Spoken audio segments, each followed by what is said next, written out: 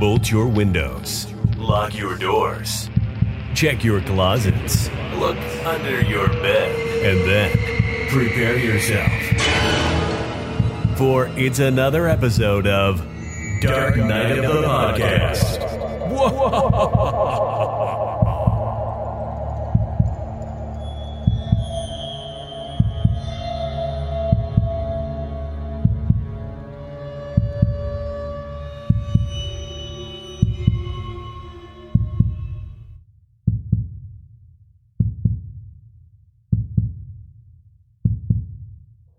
Greetings and salutations to all of our big gay listeners out there and to the heterosexuals as well who may have somehow stumbled upon Dark Knight of the Podcast. Hello, Troy. Hello, and it's such a, a mysterious name. You wouldn't know that it's a gay-themed podcast, so all these heteros are probably stumbling upon it and being like, what the hell is this? These two homos? Yeah, and then they hear my voice and they're like, who's that young woman? Yeah. Who's that young woman on the other side of the microphone? And they think it's Demi Moore, and I say, nope, it's a man. But Troy, how are you? Hey, I'm good. I'm here. Here, ready to talk about this lovely film.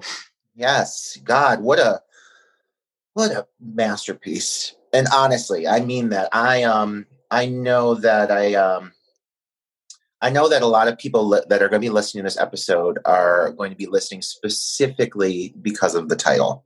Because this movie has really grabbed the attention of a lot of modern day horror fans. I know it's held high and respected, and for good reason. Because even though it's a horror comedy, and the comedy at times takes precedence over the horror, at its heart, it is a tribute to the films that we've been reviewing since day one.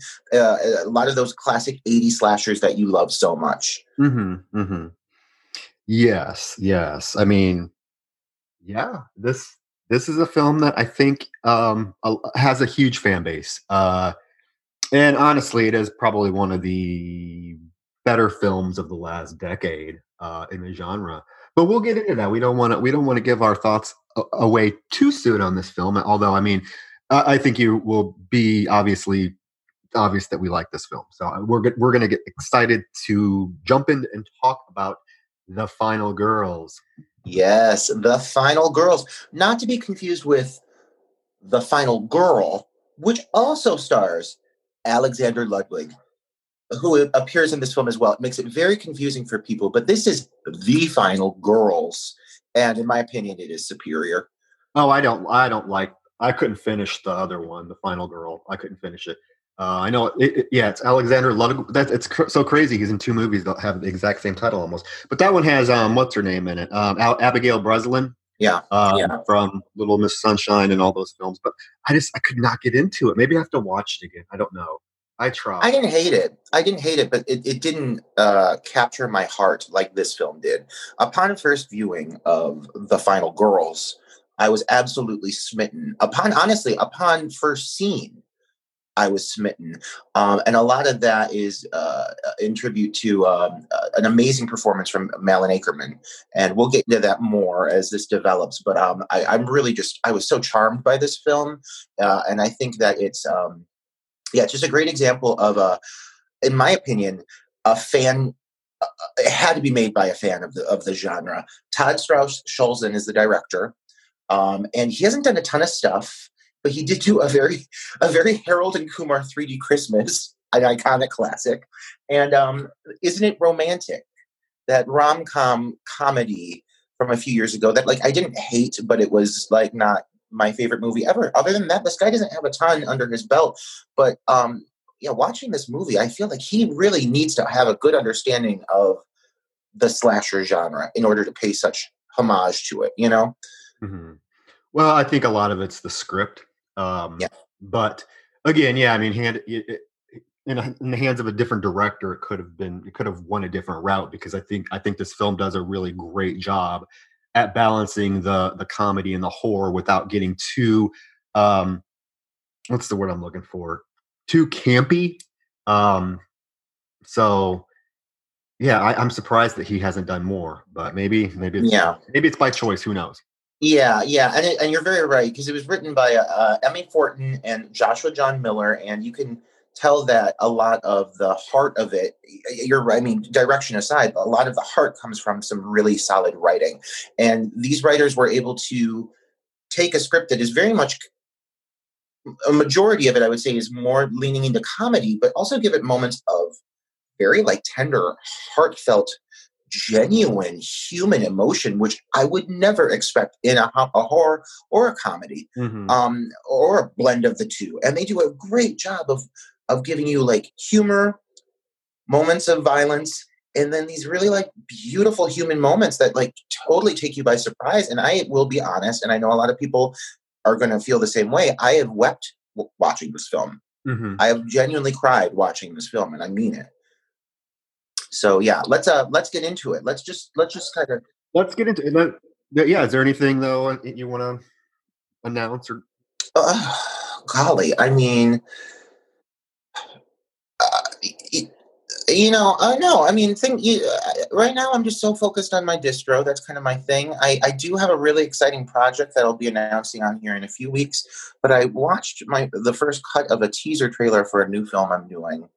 And we really are kind of like dabbling with the usage of CGI. And this is, honestly, this is a good thing to lead into because there's one thing that I do want to discuss about this film, and it's their incorporation of CGI through a lot of their sequences. I'm not always a fan of CGI, but once in a while, if it's done right, I get it. I support it. And I've incorporated it. I used it in Rebirth, and now we're using it to a greater scale in our next film, which is called Domestic. And so we did do a big like effect day. And I saw the results from that, and I was actually really happy, really impressed. Did I show you that clip? The clip with the camera, with the panning back, it's pulling back, revealing the holes. Yeah, I'm trying to be really vague with what I'm saying because it's not been released yet. Yeah, you did. You did. It was cool. Yeah, it's very well done. But yeah, awesome. Yeah. So. How about you? Not really. Just throwing myself in the dark night of the podcast mode. I am working on a script. I actually this past week I was very proud of myself. I made some huge progress on this script, and I can see the end in sight. So I've been dabbling with that a little bit and getting some stuff rolling on that. So I'll be super excited to announce that project because it's one that I'm very passionate about. I started the script on it about 2 years ago, and I know I'd mentioned Mrs. Claus too, but I don't know. This one I just feel a much more connection to, and I think I'm going to obviously let you read the script. I feel like you'll kind of understand why. It's something that I don't think has been done before to the extent that I'm doing it. So I really am interested in seeing people's reactions. Yeah. I can't wait. I feel the same way about the script that's been provided to me for Domestic. It's really fantastic. And it's touching on a lot of stuff that's really relevant right now, I think, in the sense of like how people cope, how people deal with things. And so, I can't wait to read yours. That's great. And if you are at some point needing to cast a voluptuous and youthful final girl, please reach out to me. But with that being said, speaking of final girls, the final girls. The plot of this movie is one that could have easily gone awry, as we said, in the hands of the wrong team, because there's a cheese factor to it that could easily just have come off poorly, I think, but it doesn't, and I'm pretty impressed that they pull it off. The movie starts off with kind of a flashback sequence, and you're introduced to mother and daughter duo, Amanda and Max Cartwright. Amanda being played by a stunning and ageless Malin Akerman, whom need I say more? I love her. She's one of my favorites. And Max, the daughter, being played by Taissa Farmiga. How do you even say her first name? I don't know. Taissa? Asia? I was going to say the same thing. I don't know. I'm just going to call her Vera Farmiga's little sister. Yeah, Vera Farmiga 2.0. And Via Farmiga can act circles around. I agree on this. And you know what? I've seen a few episodes of American Horror Story. It's not my favorite show, but I know she was on the first season. This is the only thing I've seen her in that I like her in. I have the exact same note. She is boring as cardboard in American Horror Story. Every season, she is almost unbearable. This is like she shows more personality, like in the first 2 minutes of this film, than she has in the entire season of American Horror Story. Yeah. So, and she's actually pretty good in this film. Yeah, well, she has a lot of moments where she really needs to show some shock and awe.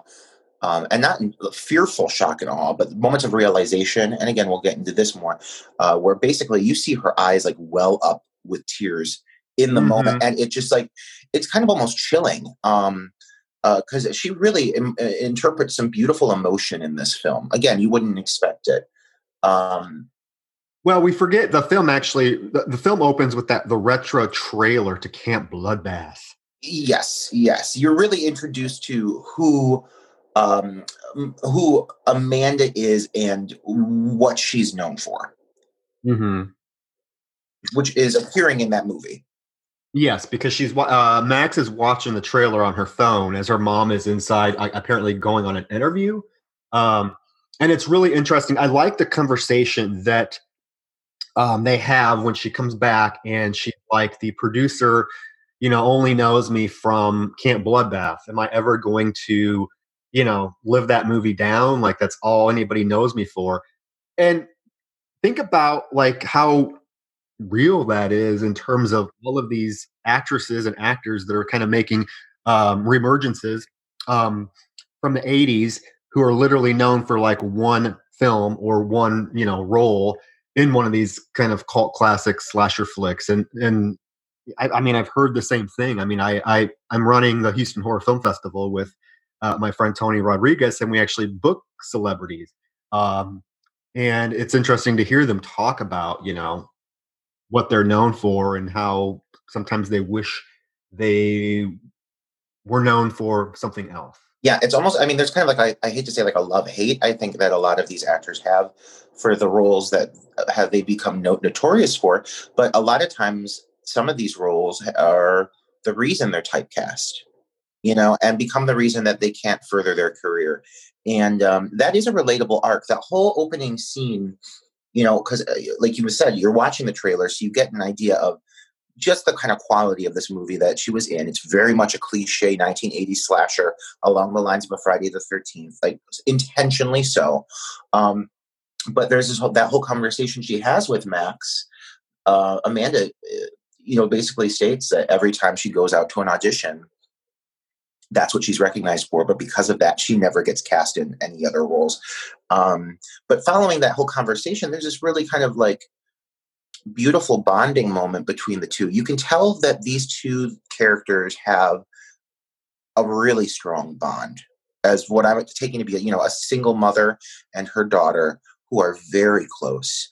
And the incorporation of the iconic song Betty Davis Eyes comes into play here, and they're listening to this song, and it's the perfect song for this relationship.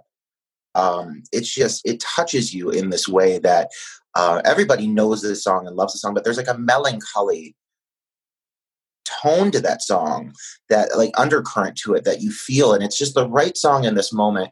And of course, as you're in the midst of the two of them singing and dancing, they get hit by a car violently out of nowhere. And it is quite a sequence. The car flips multiple times and Amanda is killed. Yes. It's a very well done scene. And then we cut to 3 years later. Okay. And we are with Max again. And she is apparently going to some study session with Chris, who's played by Alexander Ludwig, who's adorable in this film. Yes, absolutely. He's great. But so they go to this, she's with her friend Gertie. Okay. Can we just say the characters in this film are fucking phenomenal. This is one of the best ensemble casts I can think of to date. I mean, each of these characters, and we'll get to it, but I mean, have their own very distinct personalities, very distinct quirks. Yes, great one-liners. Great one-liners. Yeah, and I love Alia Shawkat from Green Room. Like, she is such a versatile actress, but her humor, she's got such a good delivery of like dry sarcasm, and she's so perfect for this role. Like, later on, there's a sequence where she's like, "Am I having a stroke?" And like, just the way she delivers that line, she's so good. But yeah, it's such a great ensemble across the board. So, yeah, they're basically what happens is she goes to the study session. They're at a little diner, and Duncan, who is Gertie's stepbrother, apparently shows up, and he wants to. Well, he invites Max to be part of a showing of the Camp Bloodbath 1 and 2, right? And because it's, hey, your mom was, the actress in it. She does not want to do it, and she only agrees to do it because she's failing all of her classes, and he agrees to do all of her work for her. So, so they go see Camp Bloodbath at the theater. Yeah, and the whole introduction of her resistance and hesitation with this specific film, again, really well played with that dialogue sequence that we did have at the opening of the film, because of the Amanda expressing her issue with being part of this film. It makes sense why this would carry over with her daughter. That it's really hard for her to appreciate this movie, because it's probably, it's a big reason why, I would say a factor as to why her mother died, going to these auditions and trying, things playing out the way they did. But B, the material, watching her mother get killed on camera, that has to be pretty hard to palate. A lot of these little notes about her journey with the loss of her mother, which comes up so much more as the movie goes on, but just really well played, really well written. And really well explored. It's such a great character arc. So yeah, but they go to the screening where they meet up with, overall, you're kind of introduced to the main ensemble, which is, Gertie and Max, and then you also have Duncan, and Chris is there, and his ex-girlfriend, Vicky, who is my personal favorite character, because she's so well played by Nina Dobrev, I think is how you say her name. She just like basically pulls up in a car like with a guy. It's like, oh my God, what are you guys doing here? This is my new boyfriend. It's so like obvious she is not over Chris, but she plays it so well. She's like so like self-assured and confident, or so it seems, but you can tell it's totally stemming from like the fact that she can't get what she wants. I love it. She's such a good character. Yeah, she is. She has some great lines too, and some great reactions. Yes. Yeah, you definitely know she's not over Chris, because when he goes to get Max and him some popcorn and soda, she's like, "Oh, remember to get me a small and dump half of it out." Oh wait, I'll just go with you. Yeah, like it's clear like the relationship is still like not done for her, but it's a fun arc that they explore with her as well. And one thing I really like about these characters is even the characters that are supposed to be kind of like unlikable really get some human moments as well. Her character is like the token bitch, and she's often played that way.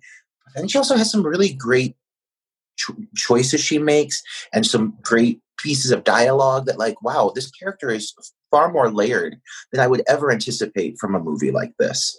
But so you've got this really great core ensemble, and they go in to see this film, and basically through a series of unfortunate events, through the audience is really loud and rowdy and dressed up and everything. And there's a guy who's like smoking a blunt, and a bottle of like vodka is dropped and rolls dramatically through the feet of the patrons, and the ash from the blunt drops and it hits the bottle and sends the entire theater ablaze. Well, first thing I noticed, because I miss it so much, is that theater is fucking packed, and I'm like, oh my God, I missed that. But it is a packed theater, and I like this sequence. I mean, this is a sequence we see, done quite a bit, but it's kind of like the film within the film. So we're watching Camp Bloodbath, within the Final Girls, and it's well done. they capture the 80s slasher tone just from the little scenes that we see of it so well. And it's, the audience, it's kind of like the beginning of sort of like Scream 2, where the audience knows all of the lines and are repeating the lines as the characters say them. It's kind of that whole thing. Yeah, they do a great job with that. Yeah. And this is where we get kind of introduced to the villain of the film, who has the very generic name of Billy Murphy. Kind of not the most slasher-ristic name I've heard, but Billy Murphy. I'm like, okay. And we find out that he was bullied at camp. Okay. Very, like I said, this is very Friday the 13th, very The Burning-ish. He was bullied at camp. The kids, and basically a prank was pulled on him where he goes into an outhouse and the kids throw a bunch of firecrackers in the outhouse, and he basically gets his face burned, and he plots his revenge at camp. What's this camp called? Camp Bluebird? Camp? Oh my God. I'm trying to think of the line that Tina said, like, hey, you guys have the way to camp. Oh God, what is the name of the actual camp? I just called it Camp Bloodbath. That's because that's what it's. Oh my gosh. I think it's like Camp Bluebird or something. Camp I don't know. Gray something. Yeah, no, it's something really like cliche. Yeah. Well, I'm sure it'll come to us like 3 days after recording this podcast. Right. But I love the whole sequence with the bottle rolling, how they shot that. And yeah, so right as the character of Max's mom's character is about to get killed, she gets up to leave because she doesn't want to watch it, which is understandable, right?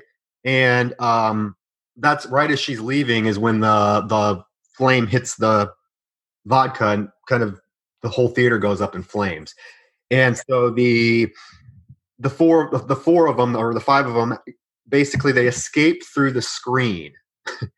They rip a hole in the screen, or she picks up a machete that one of the fans had. She cuts a rip in the screen right as her mom's getting killed with the machete, which is kind of cool. Yes. And they hop through this. They hop behind the screen and try to get out. And it's kind of haunting because she kind of gives that. Max's character gives that kind of look behind her before she goes into the screen, and like everyone is on fire, the whole theater's burning down, and that's kind of crazy. But yeah, so they hop through the screen and happen to wake up in a whole new world.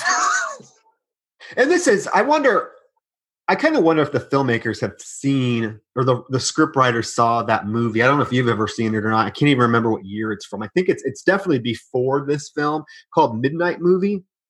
Oh yes, I've seen that film before. Yeah, very similar to this. Yeah, very similar.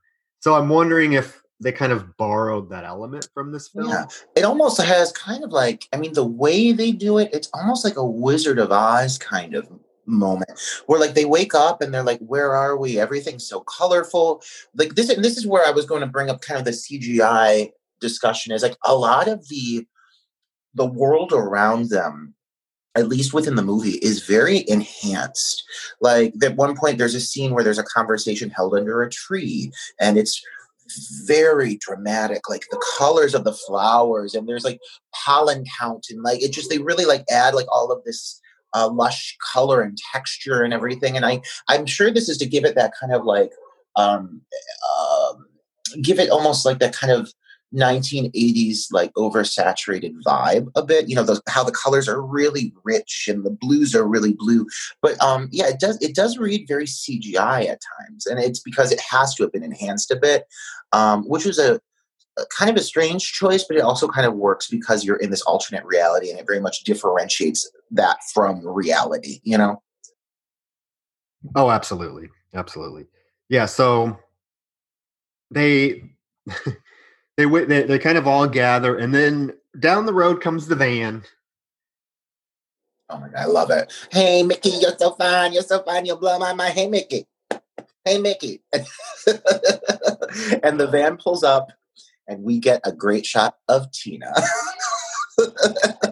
God, she's hilarious. Oh. Yeah, we're introduced to the cast of the film within the film, which is so cool. And obviously the leads have no idea what the fuck is going on? They're like, okay, and it's funny because they kind of pull this stunt where they on the screen it says like 90. Obviously, the film's 92 minutes long, so it keeps saying 92 minutes later, and then the van comes again. So it's like they're stuck in this, this universe that they can't really escape. Which again has also reminded me of another film called. See, all these films come to my mind called Camp Slaughter that kind of does the same thing where the characters get stuck in. Yeah. I've seen Camp Slaughter as well. Yes, I know exactly what you're talking about. Yeah. But these characters are finally Duncan is like, we gotta get in the van because what else are we gonna do? So right. They get in the van with this group, and you got Tina, you get Kurt, played by Adam Devine. Is it Divine? I think so. Side note, he is from Iowa. He looks like he'd be from Iowa. Yeah, he's from Waterloo, Iowa. And actually, I don't know if my friend Seth, ex-friend Seth, we haven't really talked forever, is ever going to listen to this. But fun fact is I had a really good friend when I was living in Iowa named Seth. Hey, Seth. And that's his cousin. Oh, wow. Yeah, so I'm like, I'm bummed that we kind of had a falling out. We didn't really have a falling out. I moved, so we don't really talk anymore. But I kind of bummed because I could have hung out with Adam Devine many times. Oh my God, I have like a boy crush on Adam Devine. I think he's so cute. I love the way he's so like, he plays a dick so well. I watch Workaholics a lot, and it's so like their jokes are so gay. They're always doing such gay things to each other. It's kind of a turn on. I'm always seeing like him post pictures with Adam, and they're like at University of Iowa football games. I'm like, God damn it, I should have stayed in touch with you because I could. But no, he is a great character as well. I love his little. He's such a dick. I love when he's like, "Your guys' clothes are hideous. Are you poor people?" He's like, he's just like nice boobs, like the way he says things. Like he's got like the cherries tattooed on his arm. He's like, they call me the cherry thief because I'm always stealing cherries, or like whatever he says. He's just so like confident in himself, but at the same time, so gross. Yeah, I love when he calls Vicky fun bags. It's so degrading, which is so the 80s though too, because like women were not respected in any way. So like it does make sense, and it's very it's very much like wink wink. It's so self-aware. This movie is so self-aware. I love it. And then there's Blake with the braces, yeah. And I'm trying to think. And well, yeah, I mean, like, so you have all of them, and everyone's in the vehicle, and they're completely confused as to why they're there. But they're basically, one of the individuals in the vehicle inquires, like, "Are you camp counselors?" And they're like, "Yes, we are." And they kind of basically convince them that they're the new staff of camp counselors that are on their way there. So they don't. It's not questioned.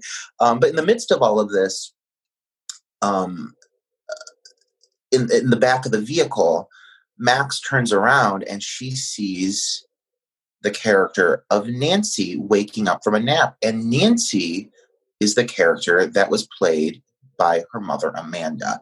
So we have this, and like one of the first moments that you get one of these really, really beautiful emotional moments from Taissa Farmiga, where she's realizing, oh my God, I'm in this movie. I'm stuck in this movie, in this vehicle with my mother. I mean, it is her mom. Obviously, her mom. It's the character. It's the mindset of the character. But it's such a unique angle to throw into a film like this, and a bold choice, and a really mature choice as this starts to evolve. But that presents to me what I would consider the main arc of the film, is this whole journey with Max of realizing she's in the situation with the form of her mother in some context, and having to go through this journey, and it's really a beautiful journey. But yeah, so they arrive at the camp and get out, and they are there. They are in the film, and everything kind of starts to unfold exactly as it does within the movie. Yes. And I love the dialogue to this movie. The banter between the characters is so funny, realistic. It doesn't seem forced. And you get, like I said, you get so many distinct personalities with with these characters that they are all very distinct, which is interesting because you have the main group, the main group of characters, the real people that are there, and they are all very distinct. And then you have the other group who are supposed to be like your slasher film, like cliched characters, but even they're really not, I don't think, because I mean, yeah, you have like the jock, like in the Kurt character, and then you get the kind of the ditzy, over sexualized Tina, but still, there's something very real about the characters. And one thing I was always thinking in my mind when I was watching this film is like, I'm thinking of like the traditional like final girl in slasher films, and in my mind, like the character of Nancy would have been the final girl in this film. I mean, she's just very fitting. She fits kind of the whole wholesomeness of the final girl. But in this film, she's not the final girl. The final girl is some like badass chick that reminded me of that weird Tory that showed up in the Saved by the Bell, like the final scene. Yeah. Paula. Her name's Paula, and she shows up in like a Ferrari. She's like a badass, but she's also supposed to be a virgin at the same time, because that's the whole thing. It's like and it comes up time and time again. It's the virgin is always the one that survives. But that's one thing the film kind of, because Nancy never actually has sex with Kurt. He gets ready to, remember, and then he gets killed. So she's still technically a virgin. Yeah. I think it's the sexualization of characters in general, I think, is what is really kind of what makes them a target of Billy. Once a character is sexualized in any way, and this is a very much a PG-13 film, let's keep in mind, and that goes from sex to language to gore. Like, this overall is not a very horribly violent movie. There's maybe one or two kills that are kind of violent, but for the most part, you're not getting a ton of bloodshed, so much as cool sequences, but they do, what you don't get in violence, what you don't get in gore, you get in great characters, great dialogue, everything else. So they're there at the camp, and the character of Duncan is really like kind of explaining everything, and he's so invested. He's very into this. He's chatting up all the characters, whereas as everybody else just is like, we need to figure out how to get out of here. But he kind of comes to the conclusion, well, you got to let the movie kind of follow its, the path that it's meant to go. Like, we've got to let the movie naturally unfold. And so they realized that by following the character of Mimi, it was like the hippie girl with the flowers, because he's like, this is right on cue. She's going into the woods. This is how the movie unfolds. Let's go follow it and see what happens. Yeah, you get the scene where Nancy is telling Max that she wants to lose her virginity, and that's kind of a humorous scene, because we the audience knows that the awkwardness that Max has to be feeling, because this is her quote unquote mother talking about how this guy, she's going to bang this guy because she's tired of being a virgin, and so this is where Taissa Farmiga's performance is just really, really, really well done. She needs to work with this director like forever if he can get this performance out of her, because her facial responses are funny. When her mom is like, "Oh, I'm going to bang him," and she's like, "No, don't have sex and keep your shorts on," and it's funny. It's a very humorous, touching scene though. And then you get the whole confrontation between Duncan and the Kurt character, where Duncan's like, oh no, Chris goes to say, "Hey, can we borrow the keys to your van?" And Duncan, being a dick, throws the keys into the woods. So as they are searching for the keys in the woods, that's when we see the whole, what's the girls, the hippie girl show up? Mimi. Yeah. And they basically are there watching it on her death unfold in front of them. And they're like, "What, should we do something?" And Duncan's like, "Nope, just watch." Yeah, he's watching, like, he's like eager and into it. He's such a nerd. He's such like obviously a horror nerd. But he's convinced that, like, because they're in a movie, like, none of this is really happening. And so you see the whole sequence where Mimi runs into this like hiker and instantly is like, "Let's have sex." like they instantly seduce each other. And she has like a great 80s throwback line. She's like, "Where's the beef?" I said, "Where's the beef?" Like they get killed, violently, and Duncan is just watching on, delighted. And so the body gets thrown, like they're hiding behind a log, and Billy throws the body right at them, and they like all like are like startled. And Duncan's like, "It's not real, guys. Come on!" And he like takes his fingers and swipes some of her blood, and he's like, "See, it's going to taste like Bosco syrup." And he like let's see, he's like, "Oh, it's clearly, obviously real blood." So he's wrong, and he turns around to find Billy there, staring him down, and he's then violently macheted. Well, it's kind of a well done. Well, it's not kind of. It is a well done scene because actually Billy, he's trying to take a selfie, and Billy shows up behind him and just stands there for a few minutes, and then walks away. So we think, oh, well, okay, well maybe this killer can't kill these characters because they're not part of the movie. And right as Duncan's getting ready to say, "Hey, look," the machete just goes right into his side. Yeah, it's so fun. Yeah, he is. But he is violently murdered, and then the others have to run back to the camp and try to like pretend, that everything's okay. But you have that sequence where they all run, and they're all just like they're running in a loop, and they keep running by Tina, where she's like, "Hi guys," and keeps like repeating, "Where you going? You're gonna miss the slumber party." Yeah, and it's the exact same clip of her every time, and they realize like they can't break out of this reality, and they cannot prevent things from unfolding the way they're naturally meant to unfold. So, Duncan is killed. And you start to realize that not only are the characters in this film going to die the way they're meant to die, but now that these other characters are incorporated in the film, they've become victims as well. And it takes quite a turn.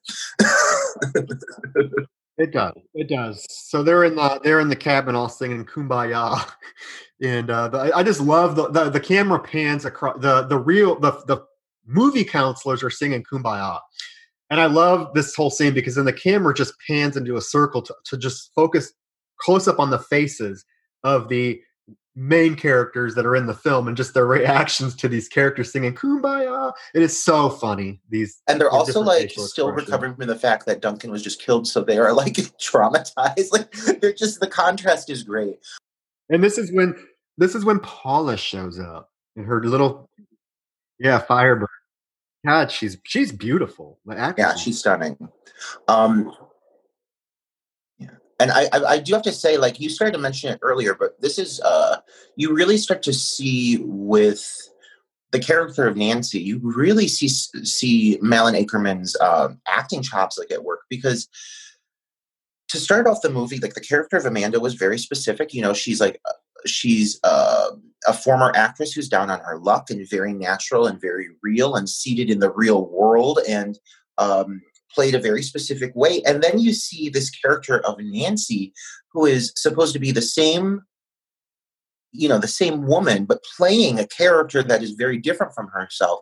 And Malin Akerman does it like effortlessly. Like she makes this character of Nancy someone totally different, but also so loving and so relatable and so natural. And the progression from being like a movie trope to becoming a fleshed out character within this film, it's an amazing performance. It's so underrated. I really don't understand how she get more acknowledgement.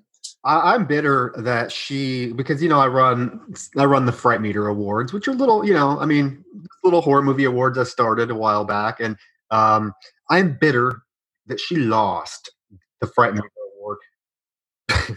Damn you, committee. She deserved it, and she lost to like some, I don't even remember, the lady played the Graham on The Visit. I'm like, oh, come on. But what was I going to say? Paula's arrival. Paula, yeah, and Paula is not your typical final girl at all, I don't think. Like I said, I still think that Nancy is more of the final girl type than Paula, but it doesn't matter because Paula really doesn't last long. Which is hilarious because she is supposed to be the final girl, and everyone is like, "Hey, we gotta stick with Paula. We gotta stick with Paula. She's the final girl." And this is when we kind of get the characters split up, and they each go with kind of different characters, because there is that scene where like Chris is with Kurt. out on the picnic table, and Vicky is with Paula, and she's talking about how she wants chainsaws. And I love Paula's reaction. She's like, "What do we need chainsaws for?" Just the way she says it, it's really Right. But there's a moment in this film, and I guess do I want to bring it up? I guess I do want to bring it up because we are a gay themed podcast, right? And I want to know what your thoughts are as far as whether this is, here's that word I'm going to throw out again, problematic or not. Kurt, when he's having a conversation with Chris, says the word faggot. Yeah. I mean, I know, like, I'm surprised that when this film isn't brought up, that more gay people don't mention that, because like I remember seeing whole posts, even still recently, wanting to cancel like Jason versus Freddy and cancel Kelly Rowland because she says the word faggot in that. Yeah. Not that I'm saying don't cancel this. That's not what I'm saying at all, because to me it doesn't bother me, but I know some people using that word is super, super, super problematic. Yeah, but think of how those unfold. Like, so, like in Freddy versus Jason, the dialogue, Kelly Rowland's dialogue, is literally like, "Look at that sweater. Only a faggot would wear that sweater." Kind of like that. It was used very derogatory. Mm-hmm. Whereas with this situation, he uses the term faggot, and I do believe that Chris is like, "I have two dads," and then and Kurt is like, "I don't believe you." And he basically like goes off into this dialogue. He's like, "I mean, I don't have a problem with gay people. They basically just hang out all the time and have really great sex, and actually sounds pretty cool." I think that was more like touching on, what was problematic about the era and how the things have changed. It's pointing out like, you can't talk like that anymore. So to me, yeah, no, I agree. No, I'm just bringing it up because I figure it's something that, living in the day and age we are now, with the whole cancel culture and people being super aware of movies that, I think there's an issue with people that don't really look at the time period that a movie was made. Yeah. They want to try to apply kind of current political climate to movies that were made 10, 15, 20, 30 years ago. And you can't do that. You can't. It's a different era. It's a different mentality. And all you can do is acknowledge the evolution that has happened since. Like, you can't change what happened in the past. All you can hope is that we can grow from that and do better. But to erase things from existence. Again, I was not bringing it up because I have an issue with it at all. I mean, I'm not even offended by the faggot use in Freddy versus Jason. I mean, I'm not. And I know there's people that are like, "Oh, you need to cut that whole scene out and re-release." Whatever. I mean, come on. Yeah. Like, seriously. I get the reason why it's just, some people find it problematic now. But again, that film came out in 2000 and, it's a product of the times. It is. Yeah. I was just like shocked that I don't really ever hear anybody, because I don't remember like that word being used in this film until I watched it. And I'm like, "Oh shit, they say that word." Right. Okay. How come that's not brought up because gays love this movie? Yeah. Yeah. Yeah. I think they actually did, though, on purpose, use that word for that reason. You know what I mean? Of having it be called out and say, that's not okay now, and I think that's why it's kind of looked at like just like it's something, if you would do something with like a racial situation in a film and you had characters be like, do not use that word, do not do that, then I think it's sending a certain message across to a certain audience. And I think in some ways that's kind of important. But yeah, so but overall they break off into these little groups, and you start to see that Gertie is kind of like forming a little bit of like a romance with the character of Blake. Blake's a character who doesn't get, I would say he gets the least attention out of everybody in the cast overall. But you do get to see this nice little romance developing between these two nerdy characters, and it's very cute. And of course, Max pursues Nancy and has a conversation with her about why it's important she not have sex with Kurt. Yes. Yeah, you're right about Blake. I couldn't even remember his name, and like he'll pop up and I'll be like, "Oh yeah, he's in this movie." Yeah, he was very underutilized, and I don't know. I mean, I don't know if that was done intentionally, because he is the only black cast member in the film. And, slasher films are very notorious for, how they've dealt with black characters. They're usually the first to die or the least developed characters in the film. We kind of have that situation. It's like, I'm throwing back to like Scream 2, kind of Jada Pinkett's little rampage on the issue. So I was wondering if it was done purposely or if it's just they had one too many characters in the script and they didn't really know how to, use him, because he pops in and like I said, I'm like, oh God, he's in this. I forgot he's even a character in here, but he's very cute. And I love their whole dynamic between him and Gertie. So Max stops Nancy literally from having sex. She's in the bedroom getting ready to do it. And, Kurt, Adam Devine, comes in his little purple underwear. And Max and Chris stop her from doing it. And then you get the sequence, which is really cool, where Nancy starts to tell the flashback sequence about how basically Billy Murphy came to be. And it's really cool sequence, a little cheesy looking now, but I'm assuming 10 years ago it looked pretty decent. But the screen starts to like drip and get all gooey, and they actually get transferred back into the flashback in the film. So now they're back in the summer of 1957, and they're actually witnessing this happen to Billy. Yeah, they're actually, and it's like there are aspects of this that are just really well played. I think, where they're actually able to like climb over the letters and everything or the numbers 1957. Like every aspect of this flashback is a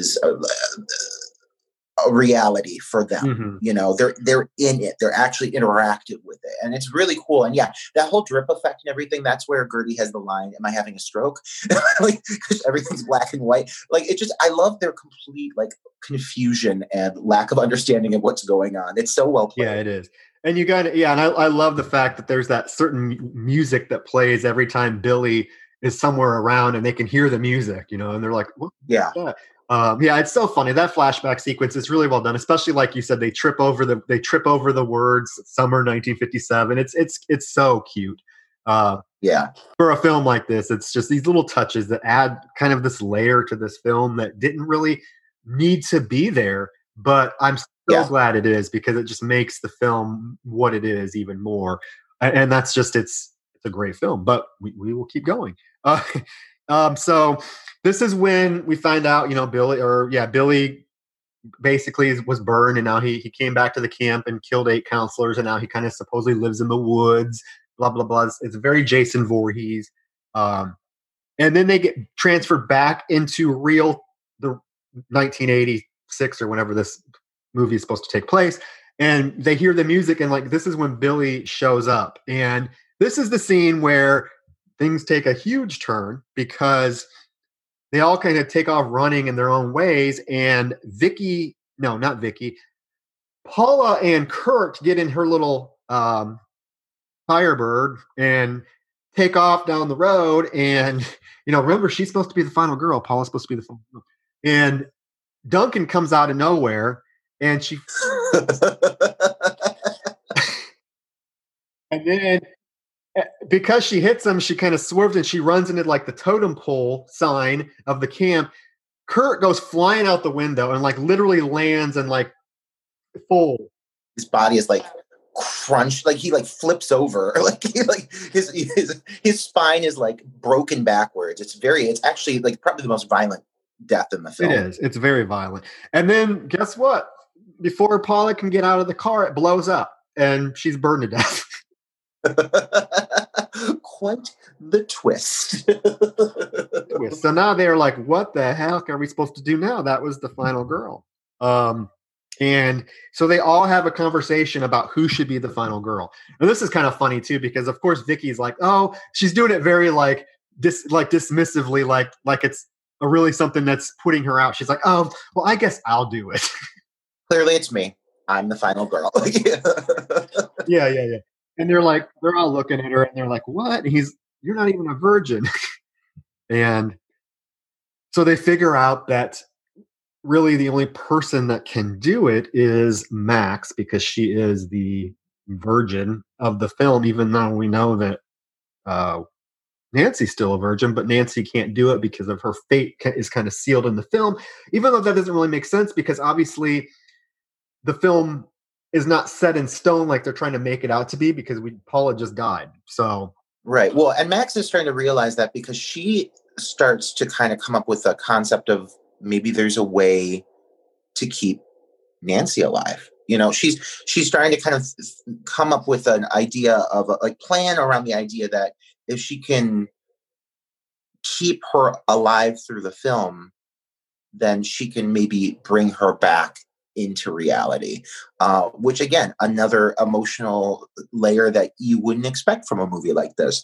But so they basically begin to create a plot of how they're going to get the machete from Billy and how they're going to lure Billy to the cabin and overpower him and take him down with this really elaborate trap and get the machete and then have Max, the final girl, defeat him, thus saving everybody. Yeah. They call it Operation Booby Trap. Chris has it all mapped out on a board. But yeah, I love this whole scene. I mean, there's just little jabs of dialogue that are so funny to me. Because when they're talking about who's going to be the final girl, and there's the whole thing where like everyone thinks Gertie's a virgin, and she's like, oh no. No, I slept with it. And Vicky's like, wait, wasn't he autistic? It's just yes, and I had feelings for him. Like she's like he was very sensitive. It's so funny. And then you get the touching scene between Max and Nancy about dying and having kids, because Nancy's like, I'm never gonna get the chance to have kids, and it's really touching because we know she does have it's so well done. So well done. Oh my God. It's so touching. It's so touching. And like all these characters, just as all this is going on, they're all becoming so likable. Like I had said this earlier, but even like characters like Vicky, like she has a really like, as they're all kind of planning for this, they're all kind of realizing like that they fall into their own tropes. And Vicky has a moment where she apologizes to Max. But she says, she's like, after everything that happened, you just pulled away, and let's be honest, I'm going to die. Like if anyone dies, I'm going to die. I'm the token bitch.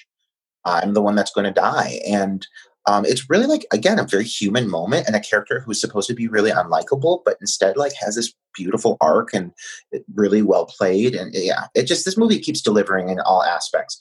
But coming down to this whole plan, booby trap.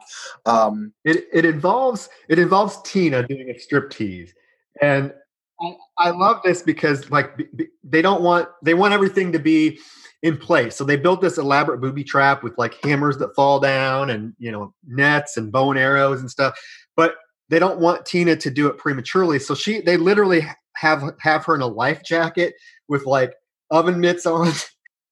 Well, they tied that they taped the oven mitts to her hand because she found a bottle of Vicky's oh my God, what is the medication? What Adderall? and Tina is like so curious about this Adderall, so they're like, we can't let her touch anything. So they tape down these oven mitts, but she finally manages to get one off, and she eats the entire bottle of Adderall. Which thus leads into, I would say, one of the best striptease numbers I have ever seen in a film. Well, I mean, come on. We had the girl from Hide and Go Shriek, though. That was erotic. This has a level of energy. It's to what is it to like? She's My Cherry Pie. Is that yeah? And it's like dun dun dun, and you just see her leg like kick up like. Outside of the door. She's so funny. Like this whole scene is gold with her. Like, why isn't this actress doing more? Angela Timber, I think is the other name. She needs to be because she's this is like comedy gold. This whole scene. Like there's a scene where she's trying to eat the cell phone. Because she can't do anything because her hands are saved. But like, so this whole striptease consists of her like removing the mittens and the life jacket, and she's like chest popping. It's like it's like double time the pace of the music because she's just so medicated.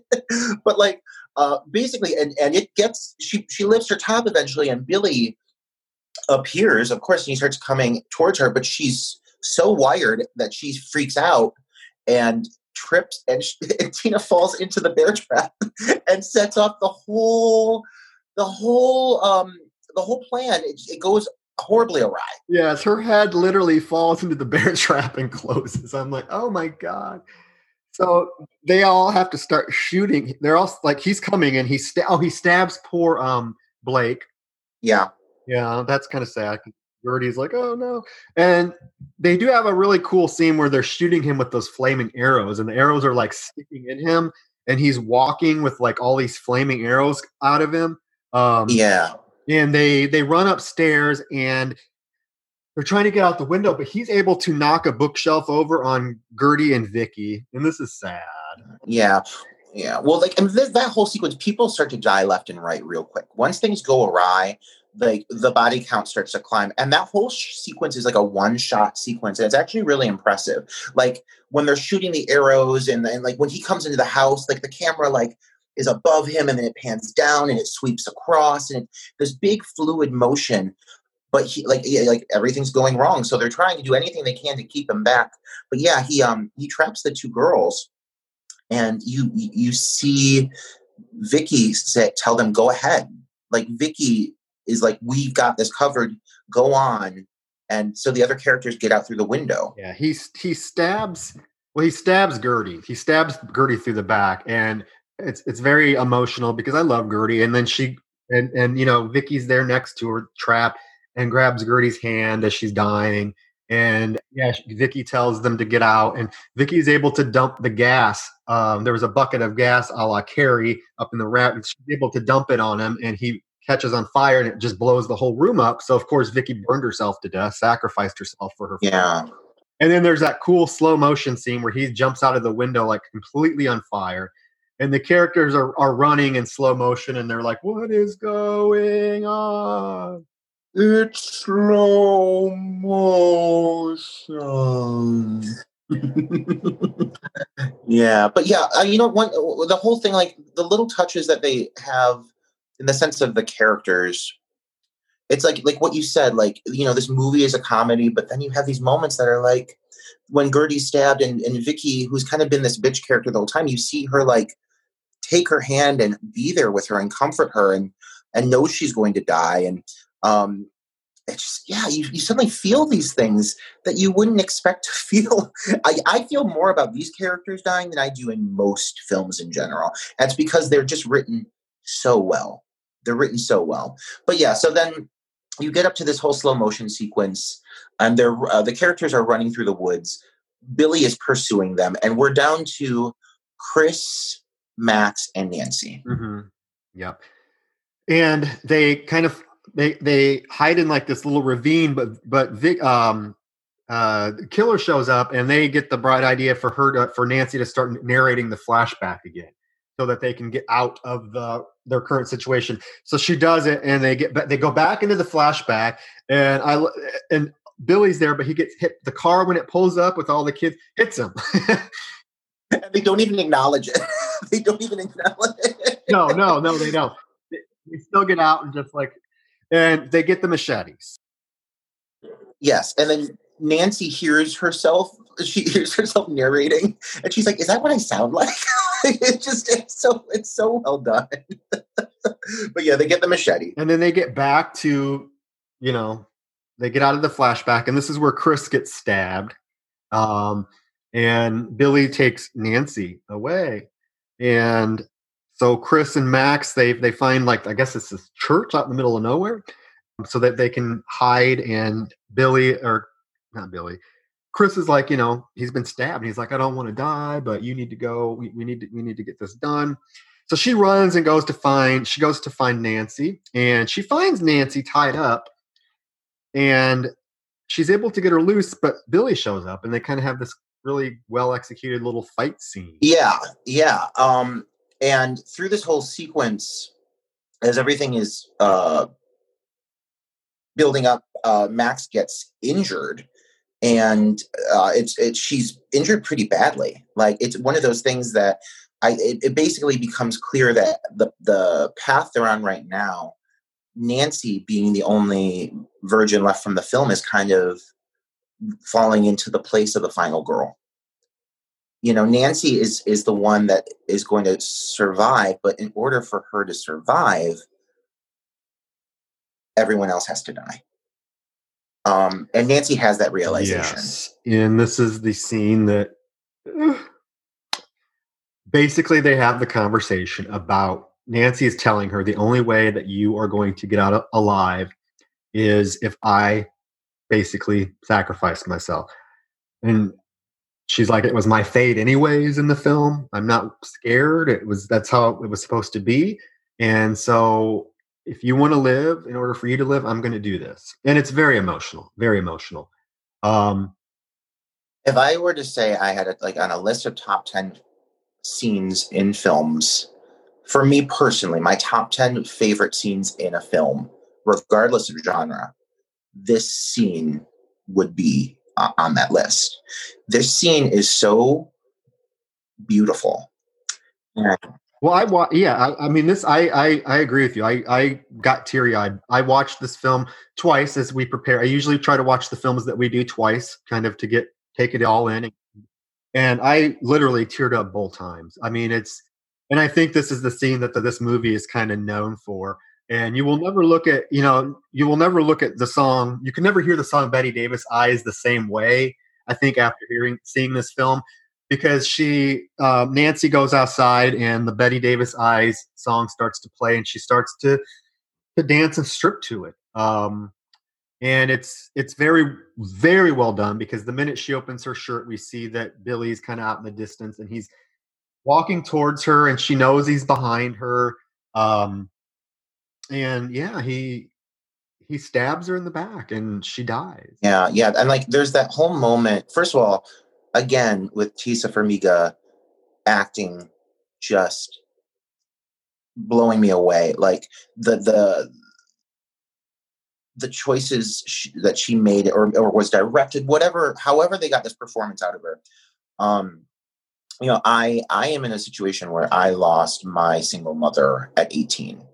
And I like that, and that was my journey. And I knew that was something that in exploring this film, like for me, why this film really resonates with me is the journey that Max has of not wanting to let go of the past, but the past also not allowing her to progress in certain ways until she can finally let go of that.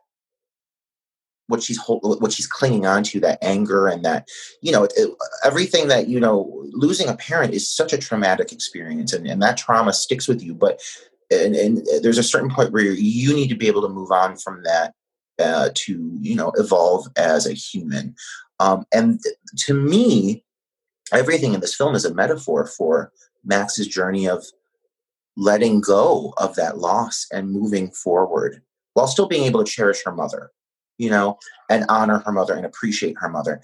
And I mean, the way that is played, that portrayal of that kind of loss is so relatable. And I mean, I didn't know going into this film the first time I saw it, I didn't know that was what to expect. And I wept so hard watching the scene because oh my God, even talking about it gets me emotional. Like I felt that. I understand that the moment where Melanie Ackerman turns over her shoulder and she's like, and you're right, I'm a star. Like that little line that she had when she was Amanda in the car, I'm a movie star.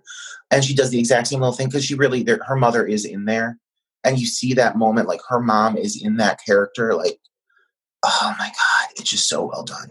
Like a movie like this does not need to have that level of human emotion, yet they chose to give us that, and that's really beautiful. And I appreciate the script and the writer so much for going there with it. Yeah, and I feel like maybe it resonates. It resonates maybe more for people that maybe have lost their mother. Mm-hmm. Because when I first saw this film, the scene got to me. I'll be honest with you. Yes, absolutely. When I saw this when it first came out, the scene got to me, but it didn't get to me as much as it did this time because I lost my mother a couple of years ago. So, my mom was literally my best friend. Like, if you look at the relationship at the beginning of the film between Max and her mother, very similar. Like, my mom was my best friend. I could tell my mom anything. I told my mom anything. And so when you lose a parent and you have to get to that point where you realize you just have to kind of let go of the emotional build up and fallout from that. And it's very lethargic and Yeah. I don't even know if that's the right word. Cathartic, not lethargic. Totally different. Yeah. No, it's cathartic is the word. Like, I mean, when I cried, like, it wasn't, I mean, it was sadness, but it was also like, God, this is so, like, the love, like, even though this is like not her mother, it is just like it's in a form, her mom, but it's not really her mom. It's like this character her mother played, but the traits of her mother still carrying through, like the love that's still there. Yeah, you're absolutely right. It's very cathartic, that whole scene. And like, you're right. I've never been able to listen to Betty Davis Eyes in the same way after seeing this scene. And I also have a theory that Kim Carnes is actually Rod Stewart in drag. We will discuss that more another time. But yeah, no, like, I mean, I could literally have a podcast simply on this scene, an entire podcast episode on why this scene is amazing, but it'll take forever. I will talk about it forever. So yeah, great scene, amazing performance. Give Malin Akerman a goddamn Oscar. Give her something. Jesus, she's so likable. She is. She's amazing in this film. Like, she's the heart of this film by far. Mm-hmm. Yeah, and in a film full of just likable characters, she's really the standout by a mile. Although I like all the characters, but her performance, like I said, is the heart of this film. And yeah, I can't believe I said lethargic when I meant cathartic.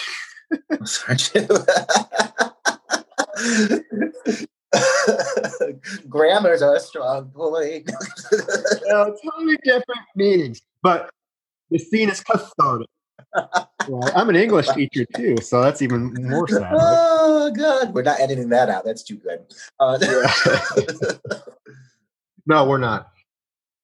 What was I going to say? Oh, so then basically Max is able to go get the machete, and she has this kind of final girl fight with Billy, kicks his ass, says that stupid line that could have been not in the film, because I hate when characters make these stupid zany one-liners before that. She's like, "You fucked with the wrong final girl." I'm like, "Oh God, did you really?" That's cringe. But she goes and fights them, and it's beautiful scene. The cinematography in this scene is stunning. Oh my God, like the lightning going off in the background, those big long, like the distant shots of just like, you just see like the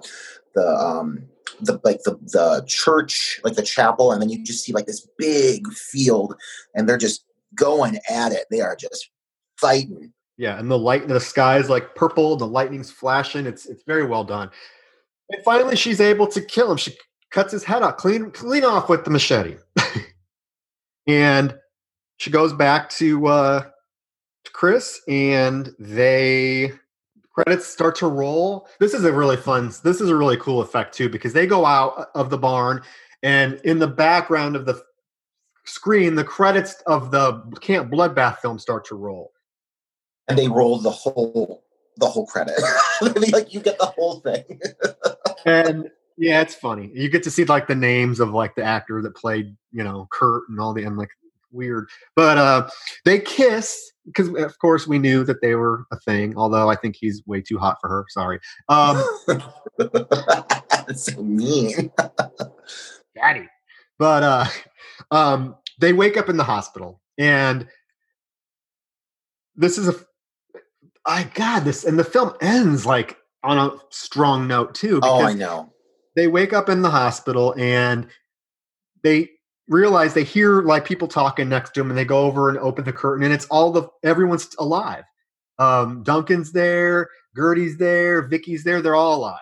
But like, they also acknowledge that, yes, the movie actually happened, because Duncan has like a massive like stitchered scar going across his torso, which it makes me curious as how the girls had no burn marks all over them. But I mean, like, I'm not gonna I'm happy they're all there. I didn't want anyone to die, so I'll settle. There are little things like, because I thought the same thing. Okay, so he has stitches, but she's not burnt to a crisp. It doesn't. Whew, okay, but whatever. But this is where it gets really interesting because they you start to hear the music, the eerie Billy music, and they all peek out in the hallway, and there's that, pervert doctor trying to get the nurse to have sex with him, and then Billy just comes busting through the hospital glass door. They're in a sequel. Oh my God, it's so good.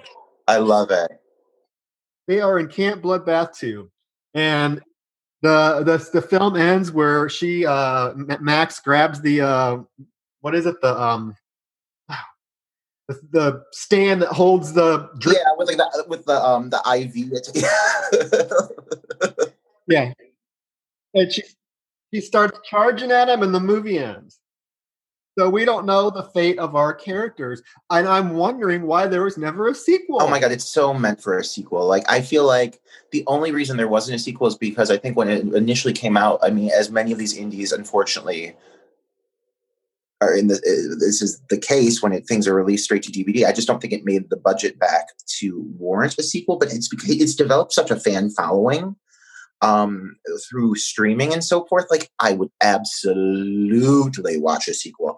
I would watch a whole series. I want them to go up against every single horror trope that exists. This cast of characters, they're fabulous. So, yeah, unfortunately we have not seen a sequel yet, but like, I feel like it is meant to be, eventually, unless they're just too old to do it now, but whatever, I'll take it. But as a standalone film, it's still phenomenal. Yeah. If it's one of it's such a great film, Like I said, I watched it twice, and I could have watched it 5 more times. And I mean, it's one of those films that I just don't think you can get sick of. It's so good, so well done. The script is so clever. The performances are top notch by everyone. The score is amazing. Amazing. The cinematography is amazing. I mean, it's such a great film. The soundtrack that they use as well, they use a lot of songs from that era, and they just got they got the rights to you got Hey Mickey, you've got Betty Davis Eyes, you've got Cherry Pie. It's just it's such a homage to that era. They do such a good job, especially having people from today contrasting people from then, and it's just so smart. And that's the reason that trope of them going into a movie within a movie works, because it's so self-aware. I think that's why it works, is because they play it off as a joke, but then they give you this layer of heart and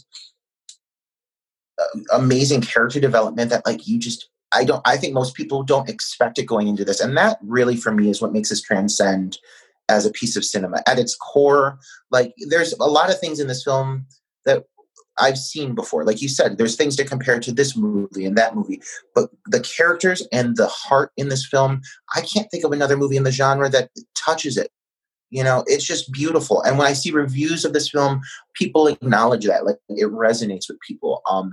And it really, at its core, it's about getting through grief and getting through trauma and learning to fight your own demons. And it does it flawlessly. Yeah. It's a much deeper emotional film than you will probably see in this genre. There's so much layering to this film in terms of, like you said, metaphor, how you can read into it and what it represents. And I think it's going to represent different things to different people based on their experiences. But for me and you losing our mothers, we kind of look at this film probably in a different way. But I still think that anybody, whether you've lost a parent or not, can connect to this film on some level and realize what it was trying to do and how successfully it did it. Yeah. Oh yeah. In the hands of another maybe director, even though we don't really know, this director hasn't done a lot, so it'd be interesting to see him do something else kind of in the same vein. But yeah, it could have been a mess. Yeah, but it was not. It was the final result is something really beautiful.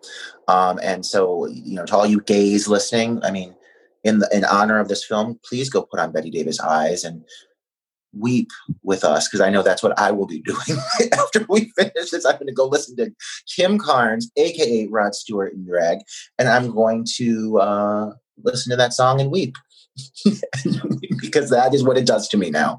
But yeah, there we have it, The Final Girls, a modern day classic. It is. It is. I have Absolutely. Yeah. So if you've not seen it, but you chose to listen to this, I'm sorry we spoiled it, but you know what you're fucking getting into by this point. So too bad. Go watch it. And let us know what you think. Give us some feedback on our review. I feel like a lot of people are on the same page as us, though.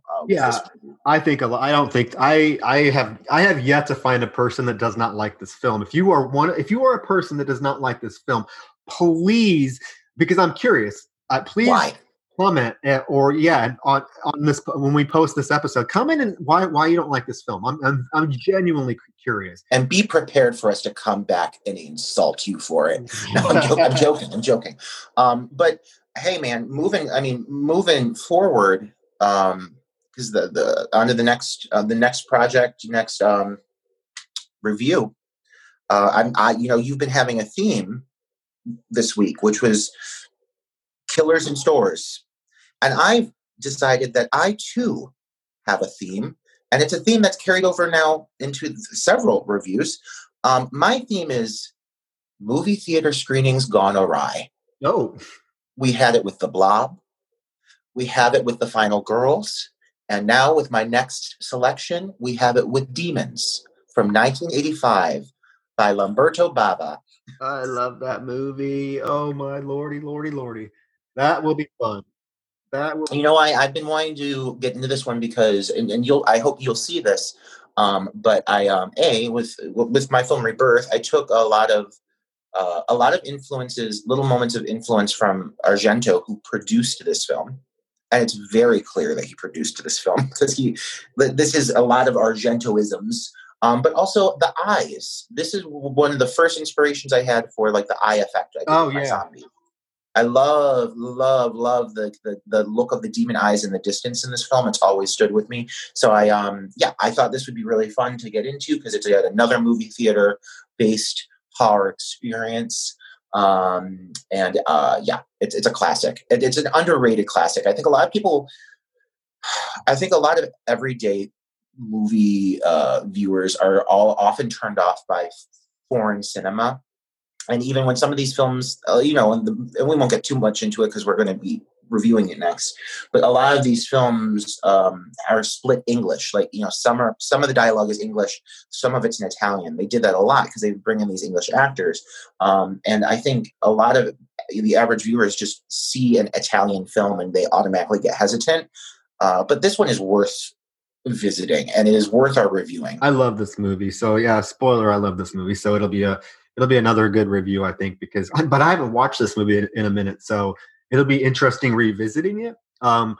Because I do remember this movie being like very of its time. It's very 80s, it's a great movie. And yeah, if you haven't seen it, watch it before our episode. And please don't be one of those people that are like, I don't watch foreign horror movies, or I don't watch black and white. There was a reviewer. He used to have a review site. Thank God he kind of dropped off the face of the earth. But he used to have a review site, and he was like on Facebook. He was like, I won't watch a subtitled movie or a movie in black and white. I'm like, dude, you have no business having a review site then. Like, seriously. That means you just don't appreciate true cinema. Like, that's just another aspect of cinema. Like, how could you disregard so much phenomenal art just because it's done in black and white or because it's in another language? It's so stupid. Whatever. I'm over it. We're purposely going to only review black and white cinema from now on. So. And subtitled movies like Demons. So guys, please tune in for our next review, Demons by Lamberto Bava, produced by the iconic Dario Argento. Yes, I was going to say, although Dario Argento's name is like 50 times bigger than the director's name on the box and the poster. They knew what they were doing, though. Yeah, they knew where their money was coming from. That's why your name is 20 times bigger on the teacher shortage poster. No. No. Oh, come on now. But Troy, this was a good one. God, I like talking about this one with you. Yeah, it was. We went some places that, was. So yeah. Touching. And to all of our listeners, I hope we touched you too. I hope we touched you emotionally. In some cases, touched you physically. But until next time, keep on touching yourselves. Yeah, well, if you need to be touched, reach out. Hey, no, Troy's lonely. I'm lonely here in Houston. Okay. So that will end on that. All right. So you all take care. You will see you next week with Demons. Demons. All right. Thank you guys. And don't forget, like our page, like our Instagram, tell your friends. Oh, give us a review on Apple. Wherever you listen, give us a review. We only have 6 reviews on 6 ratings on Apple. Come on, we know we've had more than 6 people listen. It helps. It really does.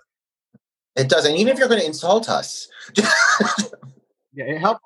Well, the reviews help people find the podcast. Like if they're searching for a horror podcast, the ones that have a lot of reviews get popped up first. So it does help us. I mean, we know there are a lot of horror themed podcasts out there, but we think we're pretty fun. We laugh at ourselves.